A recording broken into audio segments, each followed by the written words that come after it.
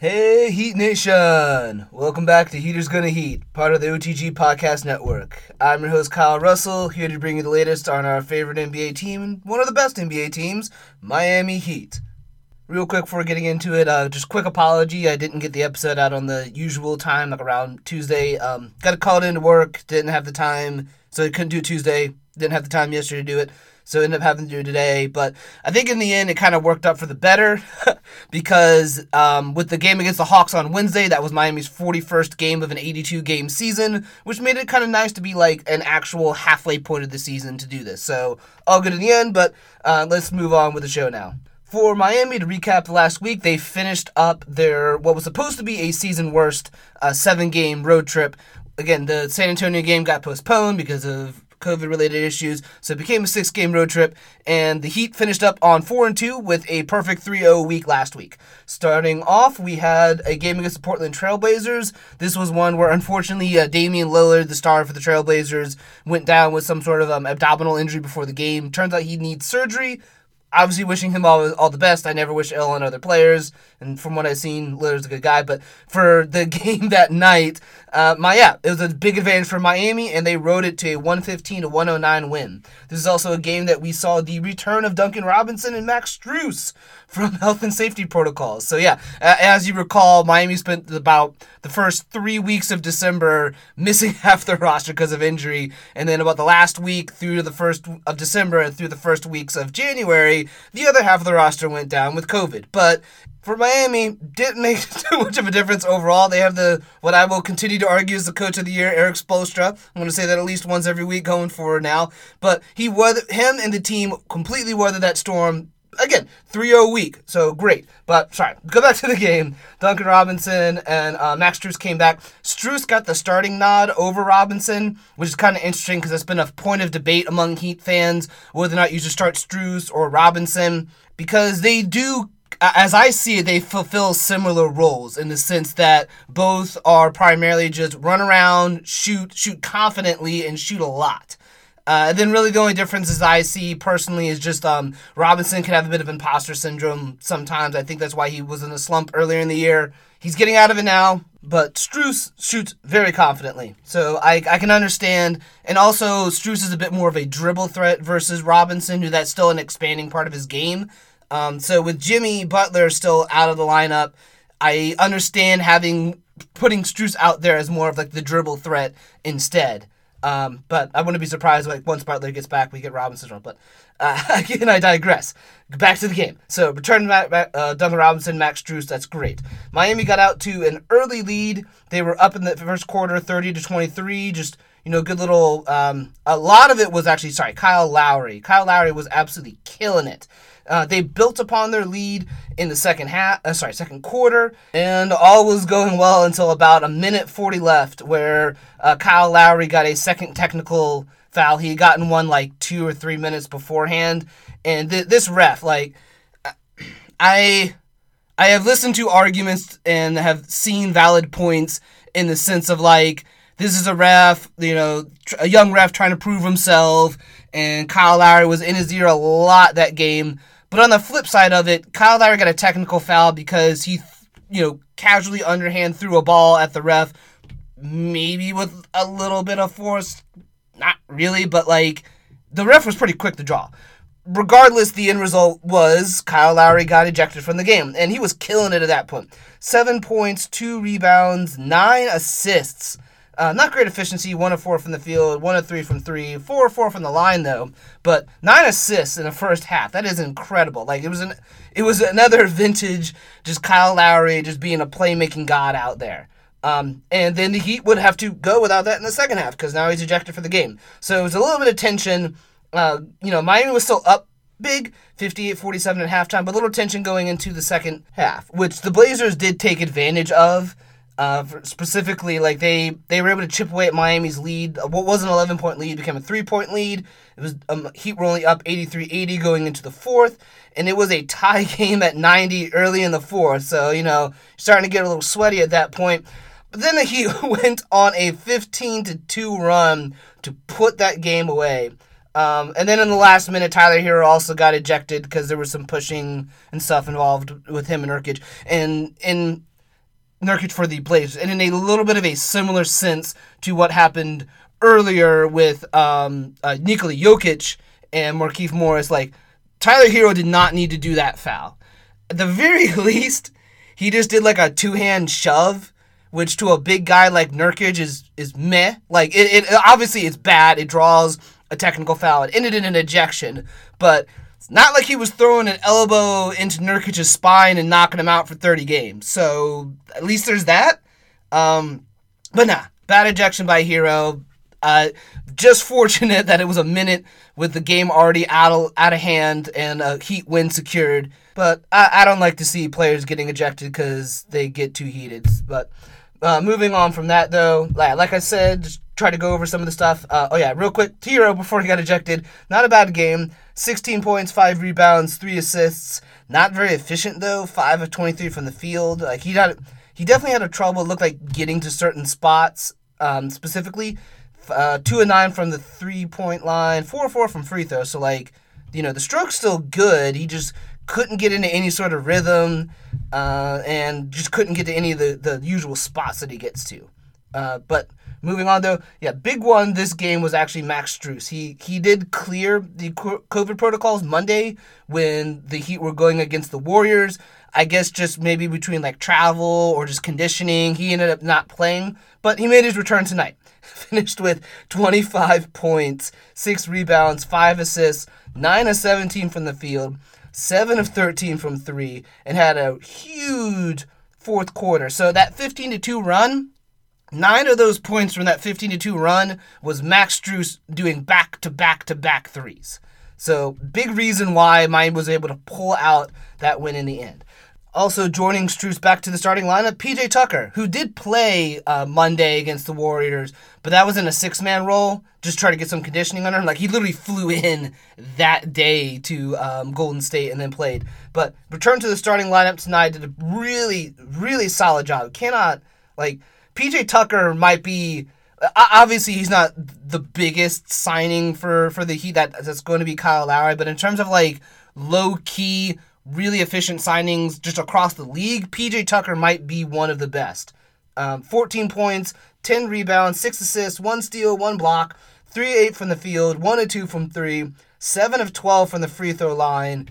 And with Kyle Lowry going down, he did almost like a point ban. Like, they pretty much like, all right, PJ Tucker, we're just going to use you kind of like we do Bam Adebayo. You're going to do handoffs. You're going to screen and roll. You're going to operate out the high post. Just, again, stuff that we usually attribute to Bam Adebayo, PJ Tucker was pulling off instead, and he was like their playmaking hub in the second half to help weather the loss of Kyle Lowry. Additionally, other players that stepped up, again, I got to keep shouting them out. Omer Yurtseven, 14 points, 16 rebounds, continues to be a double-double machine, and 4 assists. He keeps evolving. Like, first it was just, all right, cool, can you clean glass? Great. Now it's starting to get to the point of, like, all right, can you also do a little playmaking? Oh, you can. That's amazing. But he did this 5 of 9 from the field, 1 of 1 from 3. So he's even able to shoot threes. We saw it in the Summer League. Have not seen it yet in any of the actual games this season, which is fair, given, he's a rookie and that can be we have a hard time getting Bam Adebayo to try to take threes. So I can understand you're being a little hesitant. But yeah, took that, knocked it. I want to say that was at the end it was right near the end of the game that he knocked down that 3. So a little, right on the edge of garbage time, but whatever, you take it. I'm going to take my center starting to expand his range. Let's try to finish that up, 3 of 5 from the free throw line. But yeah, he stepped up big playmaking, especially in the second half alongside PJ Tucker. And then, knocked down that 3 in the fourth to help put that game away. Lastly on here, I have, for shout-outs, Duncan Robinson. Yeah, returned that day. Got to shout him out, see how he did. 12 points, 4 rebounds, no assists. Did that on 4 of 7 from the field, 4 of 6 from 3, because... and also doing it in only 17 minutes off the bench. But yeah, 4 or 6 from 3. So phenomenal. He has a little bit of an easier time coming off the bench, just from the standpoint of now he gets to play against, second stringers and other bench players versus having some of the best defenders in the league and starting lineups hounding him the entire time. So Robinson feasted on that a little bit in a bit of a small sample size, But it was also his first game back, so you don't want to push him too hard. But turned out great, and obviously Heat win. Lastly, just as a team, Heat shot 19 of 41 for the three-point line, good for 46%. And then it had 9 different players that made at least 1 3, so great. And yeah, I didn't realize now that I've talked a lot about this Blazers game, when really the one that I need to be spending should have been spending the most time on was the Suns game. They went in to the league best Phoenix Suns and what I thought was just going to be a blowout, toss-away loss, and instead they beat the brakes off the Suns, winning 123-100. But yeah, I'll dive into that now. So yeah, back and forth first half of the first quarter until eventually the Heat were able to take a small lead to finish out the first quarter, up 33-29. In the second quarter, they outscored the Suns by 17, just absolutely taking it to them from all parts of the court. They had, at the end of the second quarter, they had a 71-50 halftime lead, in large part behind Tyler Hero dropping 14 points in that second quarter, and just completely busting out of whatever slump he was having for like the first part of the week with Sacramento, Golden State, and then the Trailblazers, like we mentioned earlier. In the second half, though, they had the Heat had the lead as high as about 27, but the Suns are a good team, and you knew that they were going to make a run to try to make this competitive at some point. They started to make that run near the end of the third quarter, where they closed out the third quarter on an 8-0 run. It still put them down a lot. They were down 98-79 at the time, but they were moving in the right direction. And they continued when they started the fourth quarter on an 8-2 run, which chipped the lead down to 13. And kind of like with the Trailblazers before, like you start to sweat a little bit. It's like, okay, this team, they've now, between the two quarters, they've done a 16-2 run. Like, they've cut this down a lot, and it's going in that direction. However, Miami took a timeout, and when they came out, they went on a 7-0 run, in large part behind 2 Duncan Robinson threes. And yeah, at that point, the game was put away. It was back up 20 at that point, so they just coasted for the rest of the game to what was, I think, arguably Miami's most impressive win of this season. I still go back to that Bucks game that they hosted and say that might be the most important win, just because they keep jostling for position with the Bucks specifically, and having that tiebreaker is really important. But to go into Phoenix, still down your 2 best players, it's like still down Butler, still down Bam, still down a few other players. They still don't have Dedmon, they still don't have Vincent, because they're going to come back in the next game. But yeah, and they beat the brakes off of the best team in the league. That is impressive. There's no other way to describe it but insanely impressive, if not the most impressive. But to go over some of the players that really stood out in the game, Tyler Hero, huge game. 33 points, 5 rebounds, 3 assists, 3 steals, 1 block. So all over the stat sheet in that one. And on efficiency, too. 12 of 20 from the field, 3 of 4 from 3, 6 of 6 from the line. We already mentioned the 14 points he had in the second quarter. In the fourth quarter, he had 12 points as well to kind of help put all that away. He was able to get a few dunks. Really, think about that. Tyler Hero was dunking on fools in this game. I think a lot of things about Hero. I think of the confidence. I think of the shooting and things like that. I don't think of the athleticism to just yam on a motherfucker and throw him on a poster. But that's the kind of shit that was going on Saturday. But yeah, in addition to Robinson, Max Strus, again, still starting over Duncan Robinson. Strus went 14 points, 4 rebounds, 0 assists, solid 5 of 9 from the field, 4 of 8 from three-pointers, so continued to shoot really well. Moving on, Kyle Lowry, 14 points, 2 rebounds, 13 assists. So, the Lowry double-double with assists. Solid efficiency, 5 of 10 from the field, 2 of 4 from 3, 2 of 2 from the line. Just continue to be that steadying, playmaking presence for the team and letting others like Hero, Robinson, Strus shine. Duncan Robinson still off the bench this game as well. I can't believe I overlooked that. But 27 points, 4 rebounds, 1 assist on 9 of 17 from the field, 8 of 16 from three-point. I think he had another one either a week or 2 ago that was also an 8 of 16 from 3 game. 1-1 from the free throw line, but he did it in 29 minutes, though he did close most of the second half. So kind of like what we saw with Hero in previous times, where sure, he's coming off the bench in a 6-man, but he's usually the one that closes games out. It's kind of the same thing with Robinson this one, where sure, Robinson came off the bench, but he was the one that ended up closing. And yeah, fun stat for the night. The Heat bench scored 65 points. Of that, 60 came from Hero and Robinson. So, yeah, the two of them were the highlight of the night. And they're coming off the bench. That's just still crazy to think about for me. Finishing this up, though, let's see, Strus, Lowry. Yeah, Yurt 7. Again, another shout-out for Yurt 7. 7 points, 16 rebounds, and 8 assists. Like, this dude, like, sure, the scoring part of this is still very raw. He can't quite get, like, double-double points. But, I mean, he's a rookie. That's kind of fair. I think the offensive and the scoring part can come along, but he's showing he already has class cleaning. If I see Yurt with double digit rebounds, it's not even surprising anymore. The assist part is still surprising, and I hope this is something that they can kind of grow in his game. But like I mentioned, the efficiency with scoring is still not quite there. 2 of 8 from the field, 3 of 4 from the free throw line, but. You know, what really can you complain when this guy a month ago was not even getting, minutes? Like, he was having a hard time breaking into the rotation, even with all the injuries. It got to the point that the injuries forced Spo to play Yurt, and now he has been able to expand Yurt's role to, like, glass cleaner, assist person, like, playmaker, pick and roll. Like, the dude continues to expand his role. And it's just incredible. Again, it's another incredible development story for the Miami Heat. But to finish up the Suns game, this was a game that the Heat shot really well. 22 of 44 from three-point, which is good for 50%. Some of the other shooters that did a really good job. PJ Tucker, 3 of 5, and Caleb Martin, 2 of 4.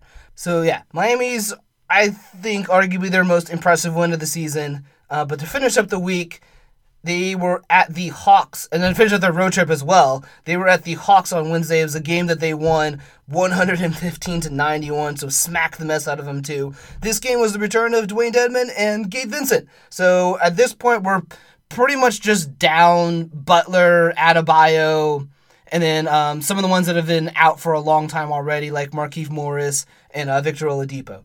But return to Dedmon, return to Vincent, love to see it. This was a really rough start for the Miami Heat this game, though. They didn't score their first points until almost 4 minutes had gone in the first quarter. They were down 8-0 at the time. They were down like 2-13 at one point as well. But they were able to start chipping away at it and get back into things. It really picked up once they got Tyler Hero in. Hero finished with 8 points, 3 assists in the first quarter, and the Heat were only down 21-27. It's not too bad. 6-point deficit at the end of the first quarter, perfectly manageable. Into the second quarter, though, things got really tight, and there was some back and forth with lead changing going on. But eventually, Miami pulled away at the end of the quarter to take a 5-point lead, 56-51 at halftime. Again, primarily behind Tyler Hero's stellar play. In that quarter, he finished with 8 points, 5 assists. So, yeah, 16 points, 8 assists in the first half alone. And a big reason why Miami went from down 11 to up 5. But once the second half started, that's when things got really out of hand for the Hawks. Max Strus came out, he self-started an 8-0 run. So he scored all 8 points to start the third quarter. So the Hawks, at that point they're down 13. They're like, okay, let's take a timeout. Cool, let's just get everybody to calm down and drink some Gatorade, wipe some sweat off. All right, cool, everybody go back in, try to get this back. Cool. And they went right back out and they got smacked again with another 8-0 run to put Miami up 21 at that point. And then just the rest of the quarter was just pretty much trading blows. The Hawks were able to just so slightly chip away. It was 86-67, so only up 19 versus the 21 at the end of that run. Whatever. But then the fourth quarter, Atlanta did they went on like a 7-0 run like really early. I think it might have gotten it to 14 or 13. But kind of like what we saw with the Suns before, the Heat just pushed it right back, and eventually it never got below double digits, and it just was a blowout win where Miami won by 24. And since that game last night, the Hawks have now, looks like they might just be punting on the season at this point where they're starting to trade people. So, darn, don't you just hate it when you have a team that just lucks out in getting the Knicks in the first round and the Sixers in the second round. So then because they have those two weak teams, they can make it to the finals, and they look really good. And then they come back, and then reality starts to set in a little bit. And I love some of the players on this Hawks teams, but they clearly overperformed last year and lucked out into a good playoff schedule. So I didn't understand why everybody was going crazy over them in the offseason. And it shows now because they're like kind of semi-blowing up their team. But finish off, that's for the Hawks fans to discuss. I'm sorry for y'all. Wish you could be Heat fans like the rest of us. But for this game, to finish it up, Tyler Hero did a phenomenal job. Outplayed Trae Young. So I include that because there was the quote at the beginning of the season, Hero comparing himself to Doncic and Young, saying he wants to be on their level. And this was another game where he was at Young, if not exceeding Young's level. Hero finished with 21 points, 9 rebounds, 11 assists, so just 1 rebound short of the triple-double, which is nice, but you always want the win first. But for Hero, not his most efficient night, 9 of 19 from the field, 1 of 6 from 3, so that shot wasn't falling too well. 2-2 from the line, though, and really he did most of his damage in the first half, that 16-point, 8 assist first half that just kind of helped settle everything, and then it just took some hot shooting in the second half and to just finish that off. Dwayne Dedmon, like I said, he made his return. He came off the bench and played about 18 minutes, which makes sense from a conditioning standpoint. Only did 6 points, but still 8 rebounds. 2 of 2 from the field, 2 of 2 from the line. So hyper efficient, getting rebounds, lots of energy. You saw a lot of like what we expect from Dwayne Dedmon. So it doesn't look like, I don't think there's much of any rust at all for him in terms of just coming back from the injury. Gabe Vincent came back from health and safety protocols, 20 minutes in his return, so maybe a little conditioning as well. 14 points, 0 rebounds, 2 assists, 5 of 8 from the field, 4 of 7 from 3. So he had some really good shooting from 3. And I think, kind of like with Robinson, getting to come off the bench probably helped as, he's going against other bench players. Omer Yurtseven, again, I was still doing really good across the board. 13 points, 10 rebounds, 6 assists, 6 of 9 from the field, 1 of 1 from the free throw line. So really kind of great all-around game for Yurt. Overall, this is a game the Heat had 7 players in double digits points, so just everybody was getting buckets essentially, which makes sense because the Hawks defense is not good at all, especially when you have to put Trae Young out there. But overall, not their best shooting night, actually. I should have taken that back from earlier, but they did have some hot shooting in the second half to kind of prop it up. Overall, though, shot 16 of 45 from 3, which is good for 36%. A good amount of that came from like Vincent, and then also Strus, 3 of 6 for Strus, and then PJ Tucker, 2 of 5. Tucker continues to be either near the top or at the top of the league in terms of 3-point percentage. It's like 47% or something around there. It is low volume, but it's absurdly high efficiency. So given that not everybody can take 10 3-point attempts a game, having somebody like Tucker that can go 2 of 4, 2 of 5, really valuable. But overall, again, just a great week for Miami. It's always great when you have an undefeated week. And with that Hawks game, we are now officially at the halfway point of the season. So now that we have reached the halfway point of the season, it is time to wax poetic about the Miami Heat and how fucking awesome they have been in this first half. So currently the Heat record 26-15, of which they are 12-4 at home. So they played 16 games at home overall with an insanely great record. They are 14 of 11 on the road, which is also still over 500. It's not quite as great as winning 75% of your games, but it's close to it's like 62% on the road, but still fucking great. But just something to think about from this standpoint of we are at the half point of the season, and so far we have played a little over a third of our games at home and a little less than 2/3 of our games on the road. In both situations, we're over 500, which is phenomenal. But it just goes to show that, obviously, you're better at home. Everybody's usually better at home. But it kind of goes to show that this second half of the season should be easier than the first half. Because the first half, you had a lot of games against really good opponents.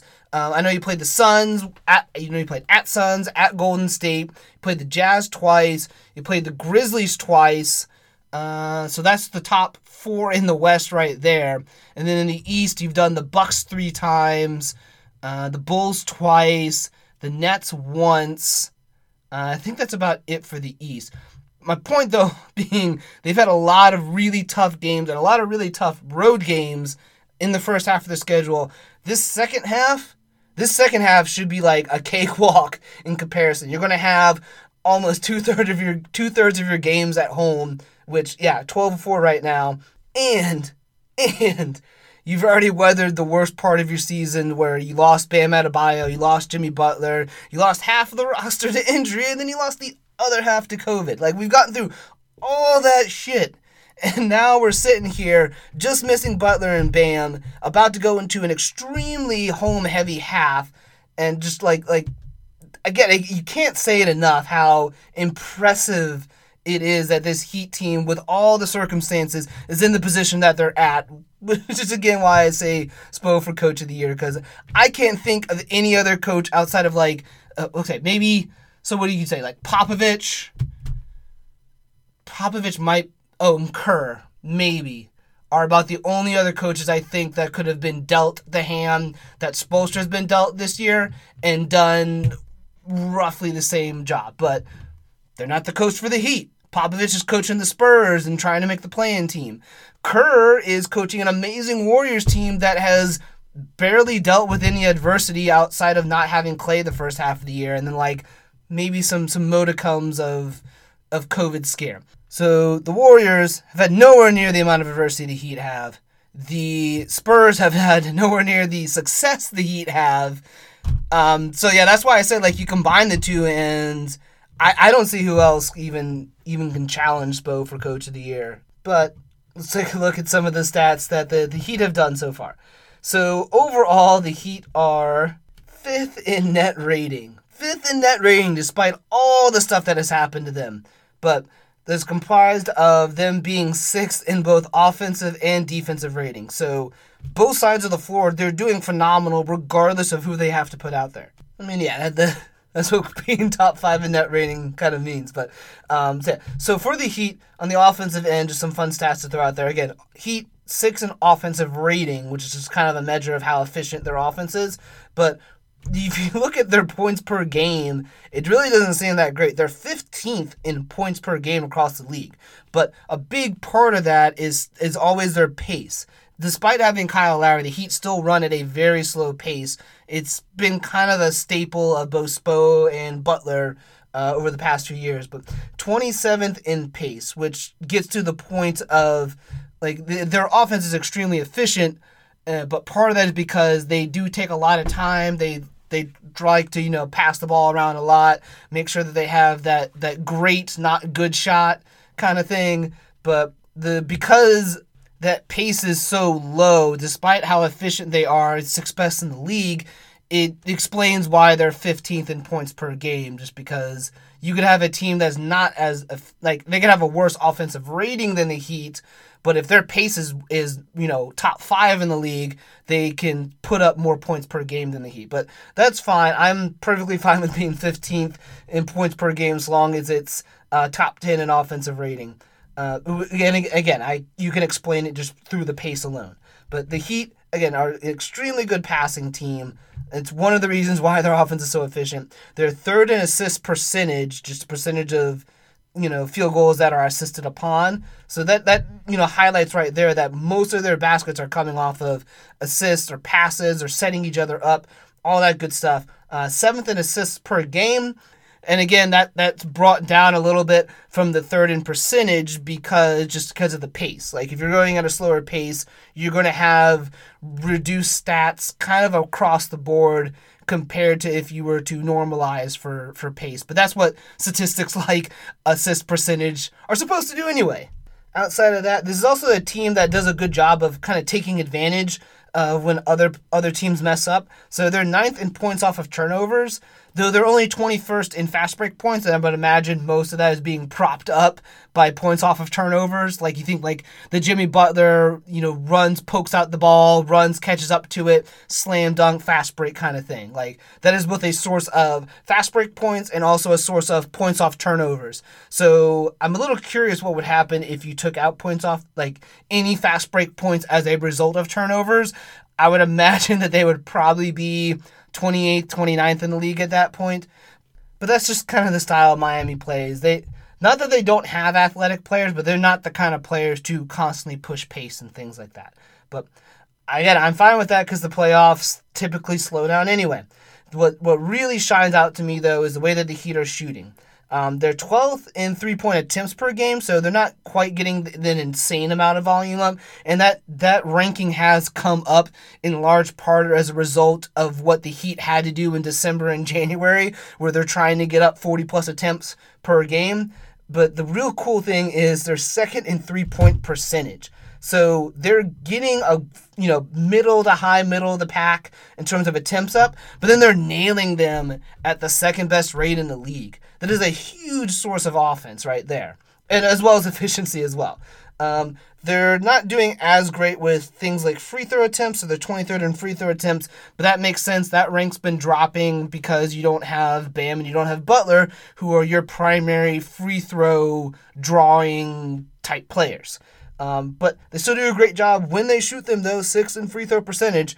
And between the free throw percentage, the 3-point percentage, and then just what they're doing elsewhere on the field, they are 5th in true shooting in the league, which, again, is a team that has been without some of their best players and just leaned heavily into 3-point shooting, and it's worked to great result. They have an extremely efficient offense because of it. So, yeah, top 6 offense in, also top 6 defense. So their defensive rating, again, like 6th there, 4th in opponents' points per game. And that, I think, comes back to, again, to the pace. Because if you're slowing down the pace on your end, then that means... So if you're taking up 24 seconds of the shot clock on your end every single time, it just means your opponent's going to have less time to operate, which means they have less time to score, which is how you get from 6th in defensive rating to 4th in opponent points per game. And, yeah, defense has always been the calling card of the Heat. And as much as we like to talk about the offensive stats, because they're always nice, like... The defensive is where Miami has their identity. So 4th in opponent points per game. They're 8th in opponent turnovers. So they're not, I think they're bottom 5 or so in the league in terms of steals per game. They're not getting most of their turnovers off of steals or things like that. They're getting most of their turnovers off of things like taking charges or forcing shot clock violations, or just bad passes out of bounds, things like that. Like things that don't show up in the stat sheet outside of opponent turnovers per game. But the other part of the defense that they do extremely well is defending the paint. They are 1st in opponent points in the paint, in large part because they are 2nd in opponent field goal attempts that are less than 5 feet. So essentially what I'm trying to say with those two stats combined is the Heat do one of the best jobs, like the second best job in the league, of just walling off and limiting attempts at the rim or in the paint. So, yeah, if opponents aren't even getting those shots in there, it kind of makes sense then why they lead the league in opponent points in the paint, just because nobody's really taking shots there. Once they get there, they're like about middle of the pack, like 12, 13-ish, somewhere around there. In terms of like the percentage that opponents make once they get to that area. But for the Heat, it's kind of like a prevent defense kind of thing. Like, cool, if you get there, great. You probably got past somebody and you're going to get a decent percentage shot at the rim. But we're going to keep you from getting there in the first place. And over the course of a game, we're going to limit you tremendously with just getting to the paint. Now, another reason why opponents aren't really trying to force that issue into the paint is because the Heat defense always has to give up something, and what the Heat are giving up is 3-point attempts to, decent to not so decent shooters. So they are 28th in opponent 3-point attempts per game. So they're pretty much saying, look, we're going to wall off the paint, and we're going to stop your best perimeter shooters. everybody else can just go off. And that's how you get to 28th in three-point attempts, opponent three-point attempts. But they're doing a good job of, despite all that volume they're giving up, they're only 16th in opponent three-point percentage. So while obviously you would want that to improve and try to get up a little bit higher in that rank to maybe around like 10 or so, the way the system is set up right now, that it's just wall off the paint, force bad shooters to shoot, and live with the results, it still like very clearly works. It's a top 6 defense because of it. There is some concerns once you get to the playoffs because you're going to be going against rosters that have better shooters and yada yada. But for a regular season defense, like this works. It clearly works. It's top 6. Not much more to really throw out there. But to finish up for this part, so yeah, Miami top 6 on both ends, despite all the injury concerns and the missed time with COVID and stuff like that. And this is a team that, if you look at the standings right now, 26-15 is the 3rd seed in the East, only 2 games back of the first. So we're still knocking on the door of 1st seed, despite all the stuff that's happened. Currently, that 1 seed is still the Bulls, but when you go right below them, and just only 1.5 to 3 games back. So they're still like not too far away from the Bulls at the 1st seed. In the 2 to 4 seeds in order, Nets, Heat, Bucks. I mean, that remains the same. If we go down a little bit below that, we get to the 5-6, so the last of the guaranteed playoff spots. Tied at 5 and 6 right now, 4.5 games back are the 76ers and the Cavs. So relative to Miami, that's 2.5 games back of where they're at right now. So the Heat are closer to 1st than they are to 5th. I will take that gladly. Finish off the standings though. It's far away, but just to throw them out there, the 7th through 11th spots, everything from the play-in to 1 spot out of it, these are 5.5 to 7.5 games back. So, this is 3.5 games back of where the Heat are right now, just to even get to that point, is the Hornets, Raptors, Wizards, Celtics, and then on the very out is the Knicks. And then the Hawks are below that, but we're not even going to talk about them. But that's why they're selling off. But yeah, overall, like I keep trying to say, it is just an incredible job that the Heat have done, despite the adversity that they've had this year, to remain a home court team in the playoffs. And I mean, again, their schedule's going to get easier from here on out. So the Heat are quite literally at the halfway point, positioned to compete for a 1st seed in the East. Real quick, just to finish up, I just realized I've already gone 37 minutes. I spent way too much time on the games. But finish up and look ahead. Let's just look at the next 3 games that'll be going on for the Heat. So the Hawks game signaled the end of a 7-game road trip for the Heat, which means they finally get to go home for once. This will be the start of a 4-game homestand, the start of which goes against a very familiar team, the Atlanta Hawks on Friday. So yeah, Hawks having a home and home with Miami this week. The Hawks, after the whooping we gave them last night, are 17-23. If you look at the season series, the Heat are currently up 1-0 out of a 4-game season series with the Hawks, although given their trajectory and that they're trying to trade players right now, I would imagine the Hawks are just going to punt on this year, so the season series might not even matter at the end. But still an opponent, still got to take them seriously, still got to get that win. So yeah, they last played Wednesday against us, no shocker there. They are currently shopping their players, so really, then they said the only one that they're definitely not putting on the table is Clint Capella and Trae Young, which that's fair. So they're not big possibility, but there might be the possibility that, this might be a little bit of a slightly different team that we play tomorrow. But still, the blueprint's there. Like, put somebody that can stop Trae Young and make his life hell, and then just score on this team because their defense sucks. So, given we beat the mess out of them at their arena last night and beat them so bad that they've gone into a tailspin, I don't have any indication why they would pull out this win on Friday. I think this is an easy win for the Heat.